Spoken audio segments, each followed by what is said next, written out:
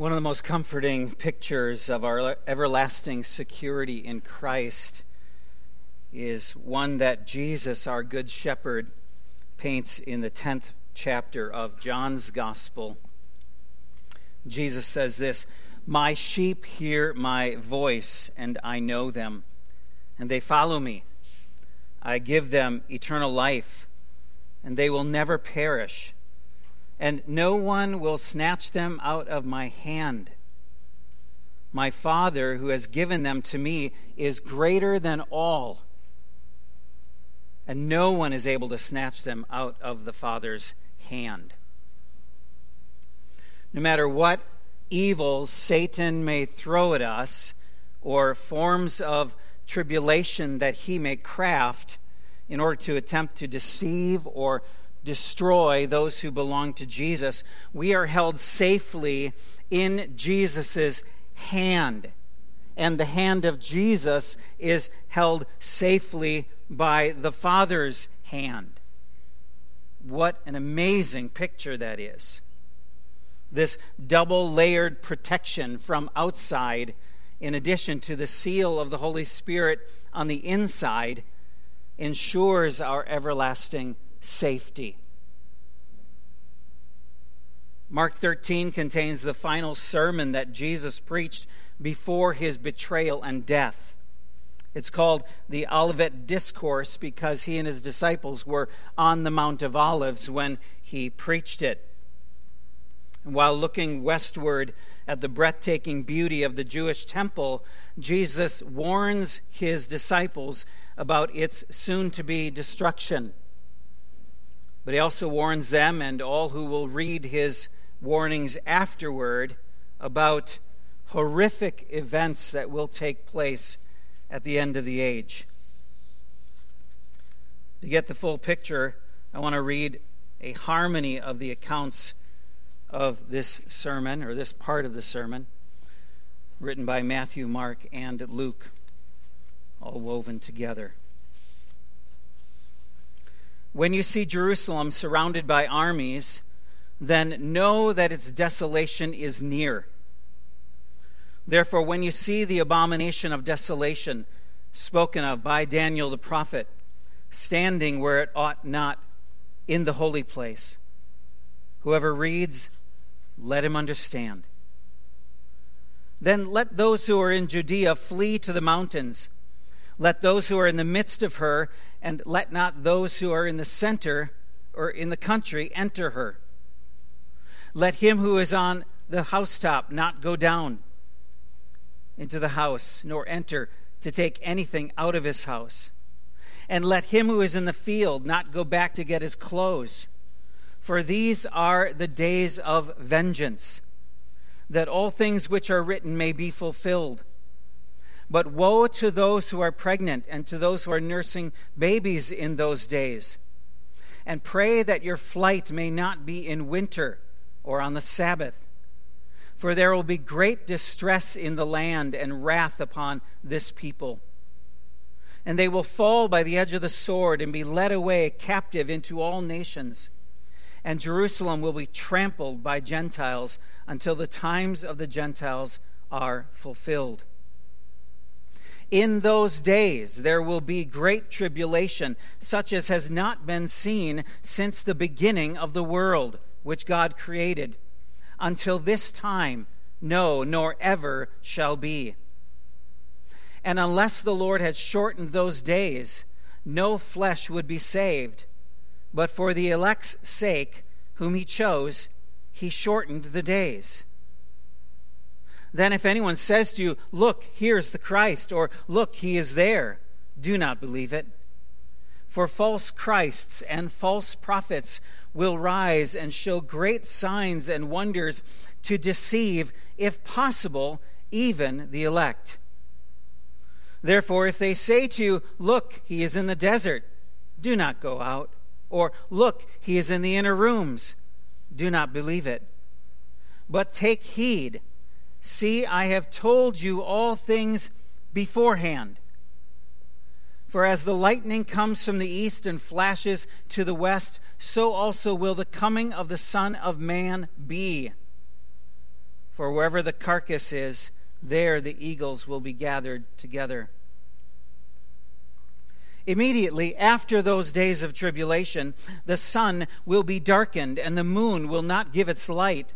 The stars will fall from heaven, and the powers of the heavens will be shaken. And there will be signs in the sun, in the moon, and in the stars, and on the earth distress of nations with perplexity, the sea and the waves roaring, men's hearts failing them from fear and the expectation of those things which are coming on the earth. For the powers of the heavens will be shaken. Then the sign of the Son of Man will appear. It will appear in heaven. And then all the tribes of the earth will mourn, and they will see the Son of Man coming on the clouds of heaven with great power and great glory. And he will send his angels with a great sound of a trumpet, and they will gather together his elect from the four winds, from the farthest part of earth to the farthest part of heaven. Now when these things begin to happen, look up and lift up your heads, because your redemption draws near.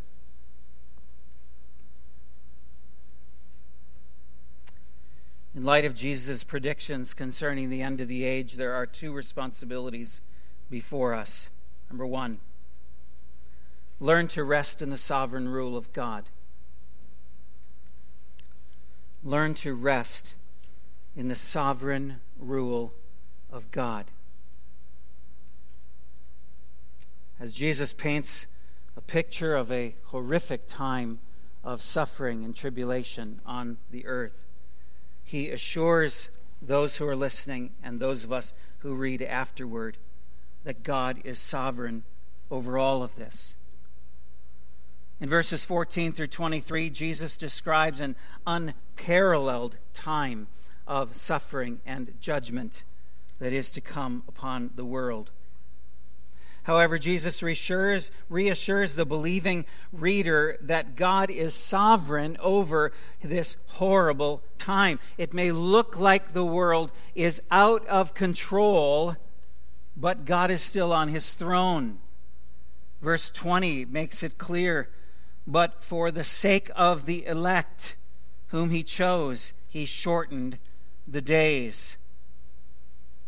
The very fact that Jesus predicts these events should give us great encouragement and to help us to persevere and not lose heart, to be steadfast, immovable, always abounding in the work of the Lord, knowing that our labors for him are never in vain. Truly, there is nothing that can separate us from the love of God in Christ. Who shall separate us from the love of Christ? Shall tribulation or distress or persecution or famine or nakedness or danger or sword?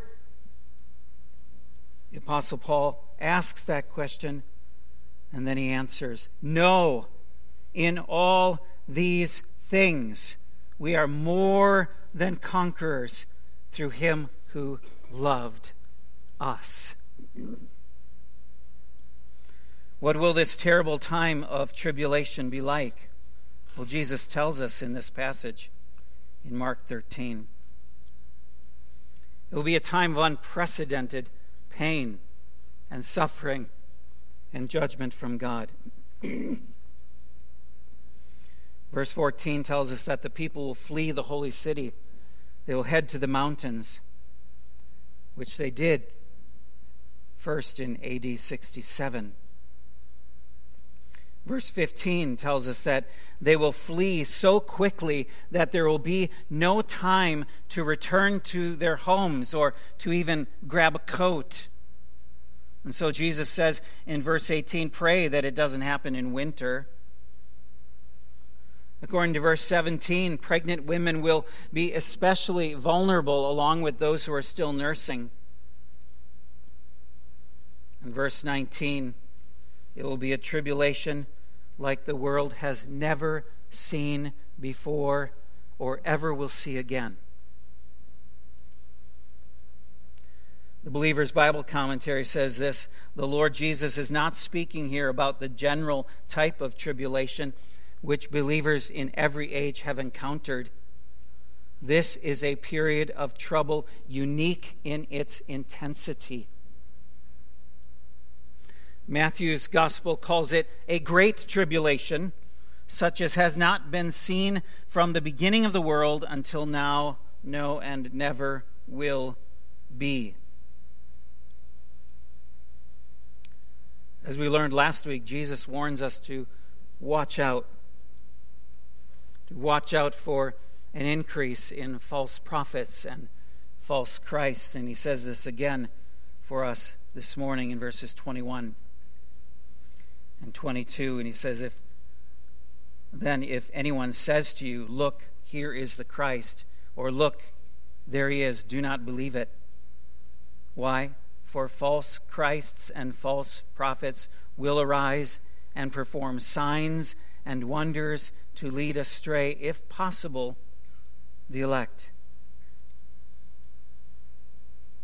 These false prophets, these false Christs will lead people astray by performing signs and wonders by the power of Satan himself.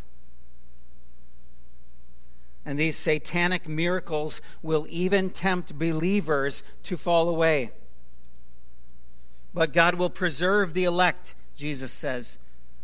True believers who are alive at that time will not be deceived, but they will be kept safe by God. These false prophets are antichrists, the little a, the kind we read about in 1 John 2, verse 18. Children, it is the last hour, and as you have heard that Antichrist is coming, so now many antichrists have come. Therefore, we know that it is the last hour. So Scripture refers to any false prophet and any false Christ as an antichrist, little a. But Scripture also says that there is the ultimate antichrist who will appear in the last days. Look at verse 14. We see that this time of great tribulation will be marked by the rise of a blasphemous leader who will set himself up as God. He will desecrate the temple by placing an image of himself there. He is referred to, notice, as the abomination of desolation, who stands where he ought not to be. Matthew identifies this evil man as the one who is mentioned by Daniel the prophet. And Daniel 9 in verse 27 says that on the wing of abominations shall come one who makes desolate. The disciples had asked about the time that these things would take place, but Jesus did not answer the question. He didn't give them a time, for no one knows the time. Instead, he speaks of the condition. In other words, what will things be like when Jesus returns to set up his kingdom? Like we learned last week, Scripture demonstrates a pattern of multiple fulfillments of prophecy. Historically, men like this one, men like this abomination of desolation, are still remembered to this day. The first time was in 167 BC. The abomination of desolation was a Syrian king by the name of Antiochus Epiphanes. He captured Jerusalem and desecrated the temple by offering the sacrifice of a pig, an unclean animal to the Jews. Offered a pig on the altar in the temple. And he offered it to Zeus. The second time was in AD 70 when the temple was destroyed by the Romans. And after the city fell, the Emperor Titus offered pagan sacrifices that never should have been even brought into the city. But there will be another one, the final and ultimate abomination of desolation. Clearly, the Holy Spirit conveys to us in verse 14 that Jesus is not just speaking here of something that would happen right now to these disciples in their time, but let everyone who reads this sermon from here on out also understand these things. The Apostle Paul describes this satanic man of sin in his second letter to the Thessalonians. Look there with me in 2 Thessalonians chapter 2. This man of sin, or the abomination of desolation, is described by the Apostle Paul with striking clarity and similarity to what Jesus warns us of. 2 Thessalonians chapter 2 and verse 1. Now concerning the coming of our Lord Jesus Christ and our being gathered together to him, we ask you, brothers, not to be quickly shaken in mind or alarmed, either by a spirit or a spoken word or a letter seeming to be from us, to the effect that the day of the Lord has come. Let no one deceive you. Let no one deceive you in any way. For that day will not come unless the rebellion comes first, and the man of lawlessness is revealed, the son of destruction, who opposes and exalts himself against every so-called God or object of worship, so that he takes his seat in the temple of God, proclaiming himself to be God. Do you not remember that when I was still with you, I told you these things? And you know what is restraining him, so that he may be revealed in his time. For the mystery of lawlessness is already at work. Only he who now restrains it will do so until he is out of the way. And then the lawless one will be revealed, whom the Lord Jesus will kill with the breath of his mouth, and will bring to nothing by the appearance of his coming. The coming of the lawless one is by the activity of Satan, with all power and false signs and wonders, and with all wicked deception for those who are perishing, because they refused to love the truth and so be saved. The apostle makes it clear that the exaltation of the Antichrist will not take place until he who now restrains the lawlessness decides that it is time for him to arise. This is the sovereignty of God over even the greatest evil that is to come in our world. Until the sovereign God chooses to reveal the Antichrist, the increased lawlessness in our world will remain a mystery. Jesus assures us that the days of tribulation are under the governance of God. He will control the length of that awful time for the sake of the elect. So Paul says what Jesus said. Do not be deceived.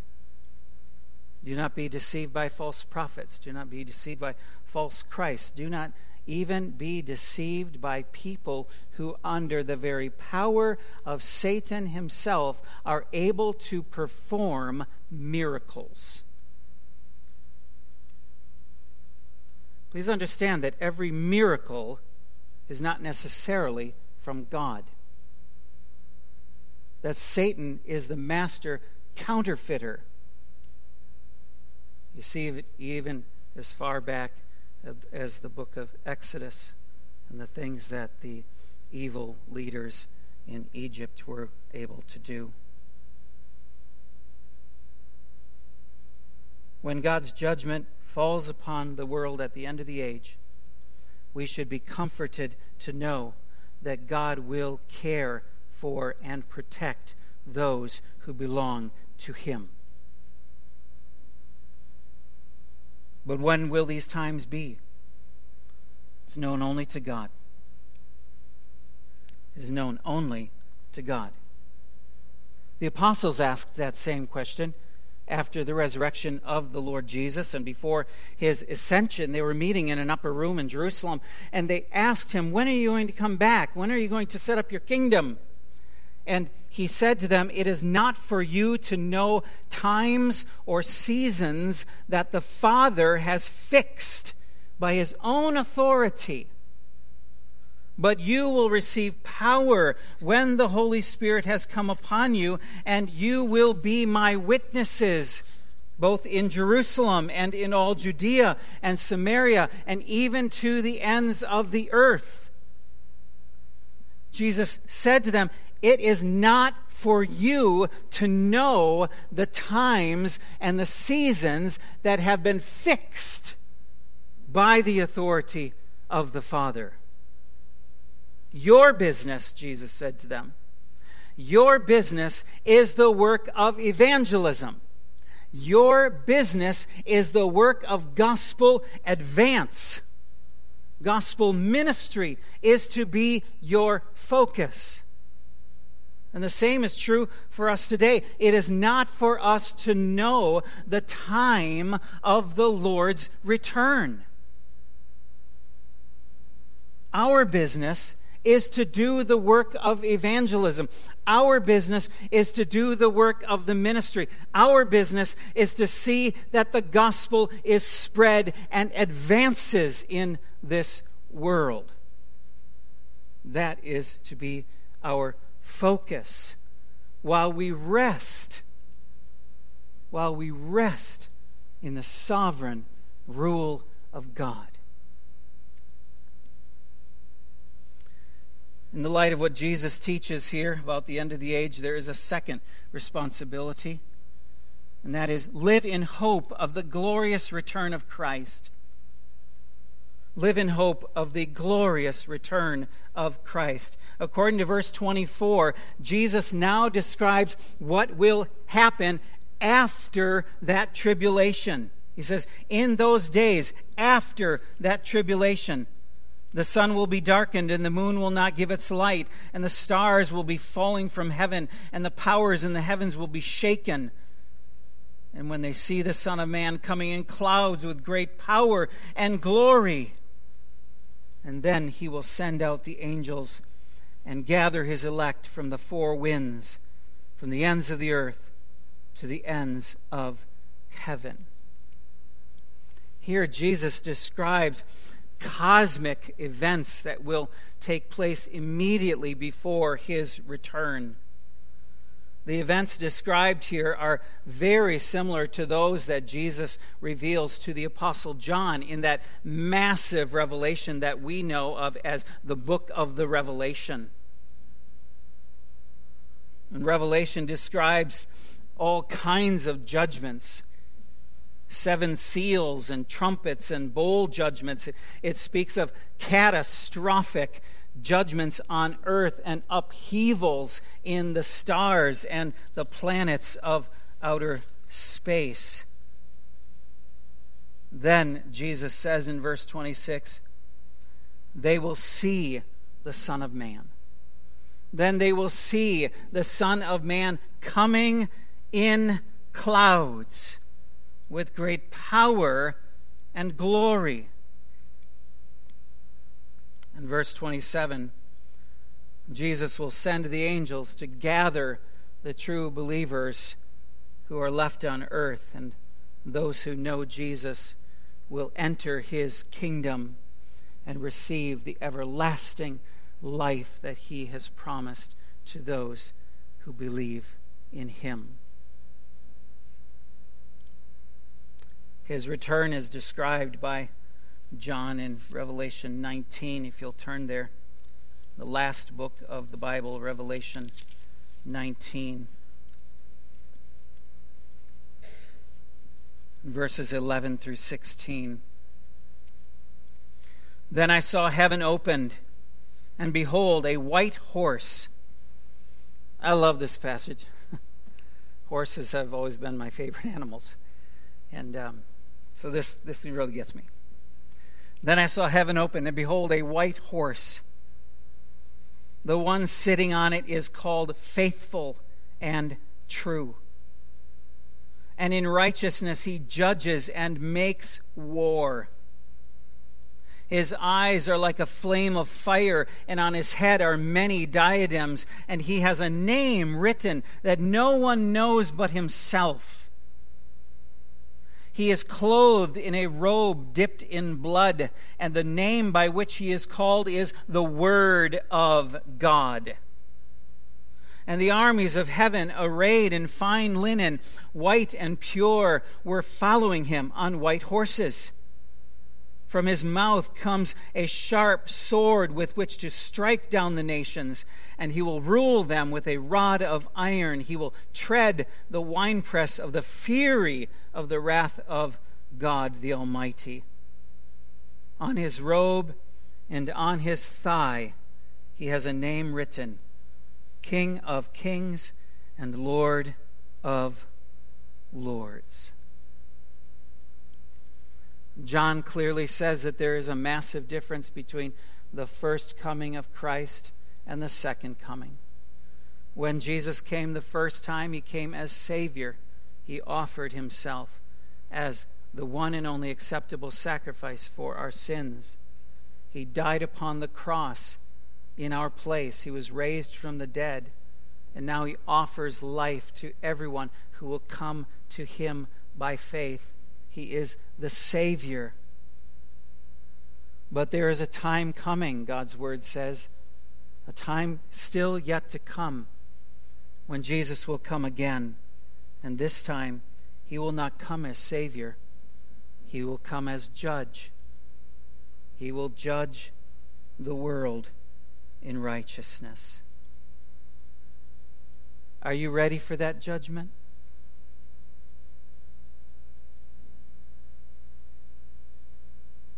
The passage says that he will be clothed in a robe dipped in blood. Let me ask you this morning, have your sins been washed away by the blood of the Lord Jesus Christ? Or are you trusting in yourself, something that you have done or something you still could do in the future to cause God to forgive you?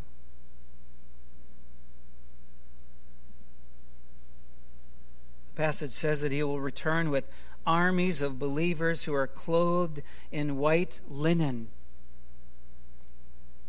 Have you received the righteousness of Jesus by faith?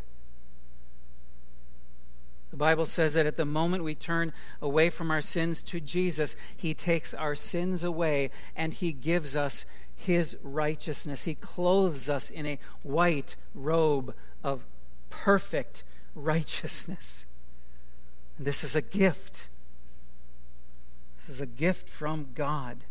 It's what enables us to stand before the holy God secure, with no fear of judgment, because Jesus has already endured our judgment for us. If you do not know in your heart that your sins have been forgiven and that you have been cleansed by the blood of Christ and you are now clothed by the righteousness of Jesus, let me urge you to turn to Jesus today.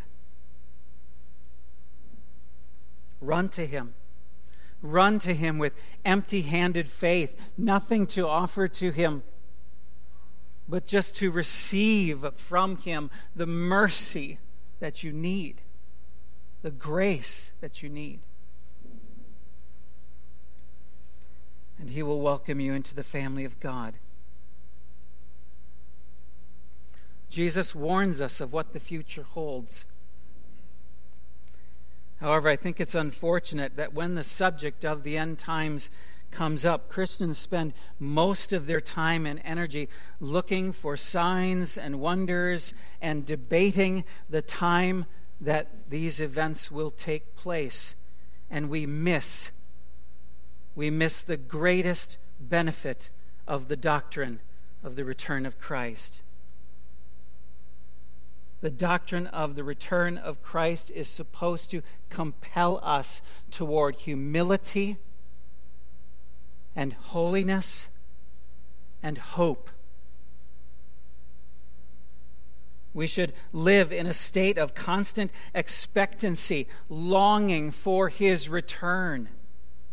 We should be excited that he could return at any moment. This is our blessed hope, Scripture calls it.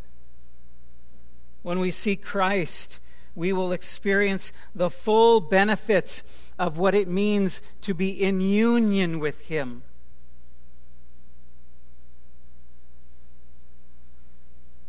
Understanding that God alone knows the times and seasons of when his kingdom comes should move us toward humility. And the fact that we don't know when he's coming back should fuel our drive for holiness, and it should feed a hope within us. It should cause us to fight hard at putting sin to death so that we are not ashamed at his coming. The promised return of Christ gives us assurance and that we are safe in Christ, that we can persevere in suffering. Whether it's bodily or whether it is spiritual suffering that comes from God's enemies, the present suffering we have in this life is not worthy to be compared to the glory that he is going to bring to us. And we should intentionally serve the Lord with every breath that he gives to us. We should want to be found serving him with everything that we have when he returns. Not sitting back, doing nothing, waiting, but actively serving him in anticipation and hope that he is coming again. We have only one life to live, and we should want it to count for Christ.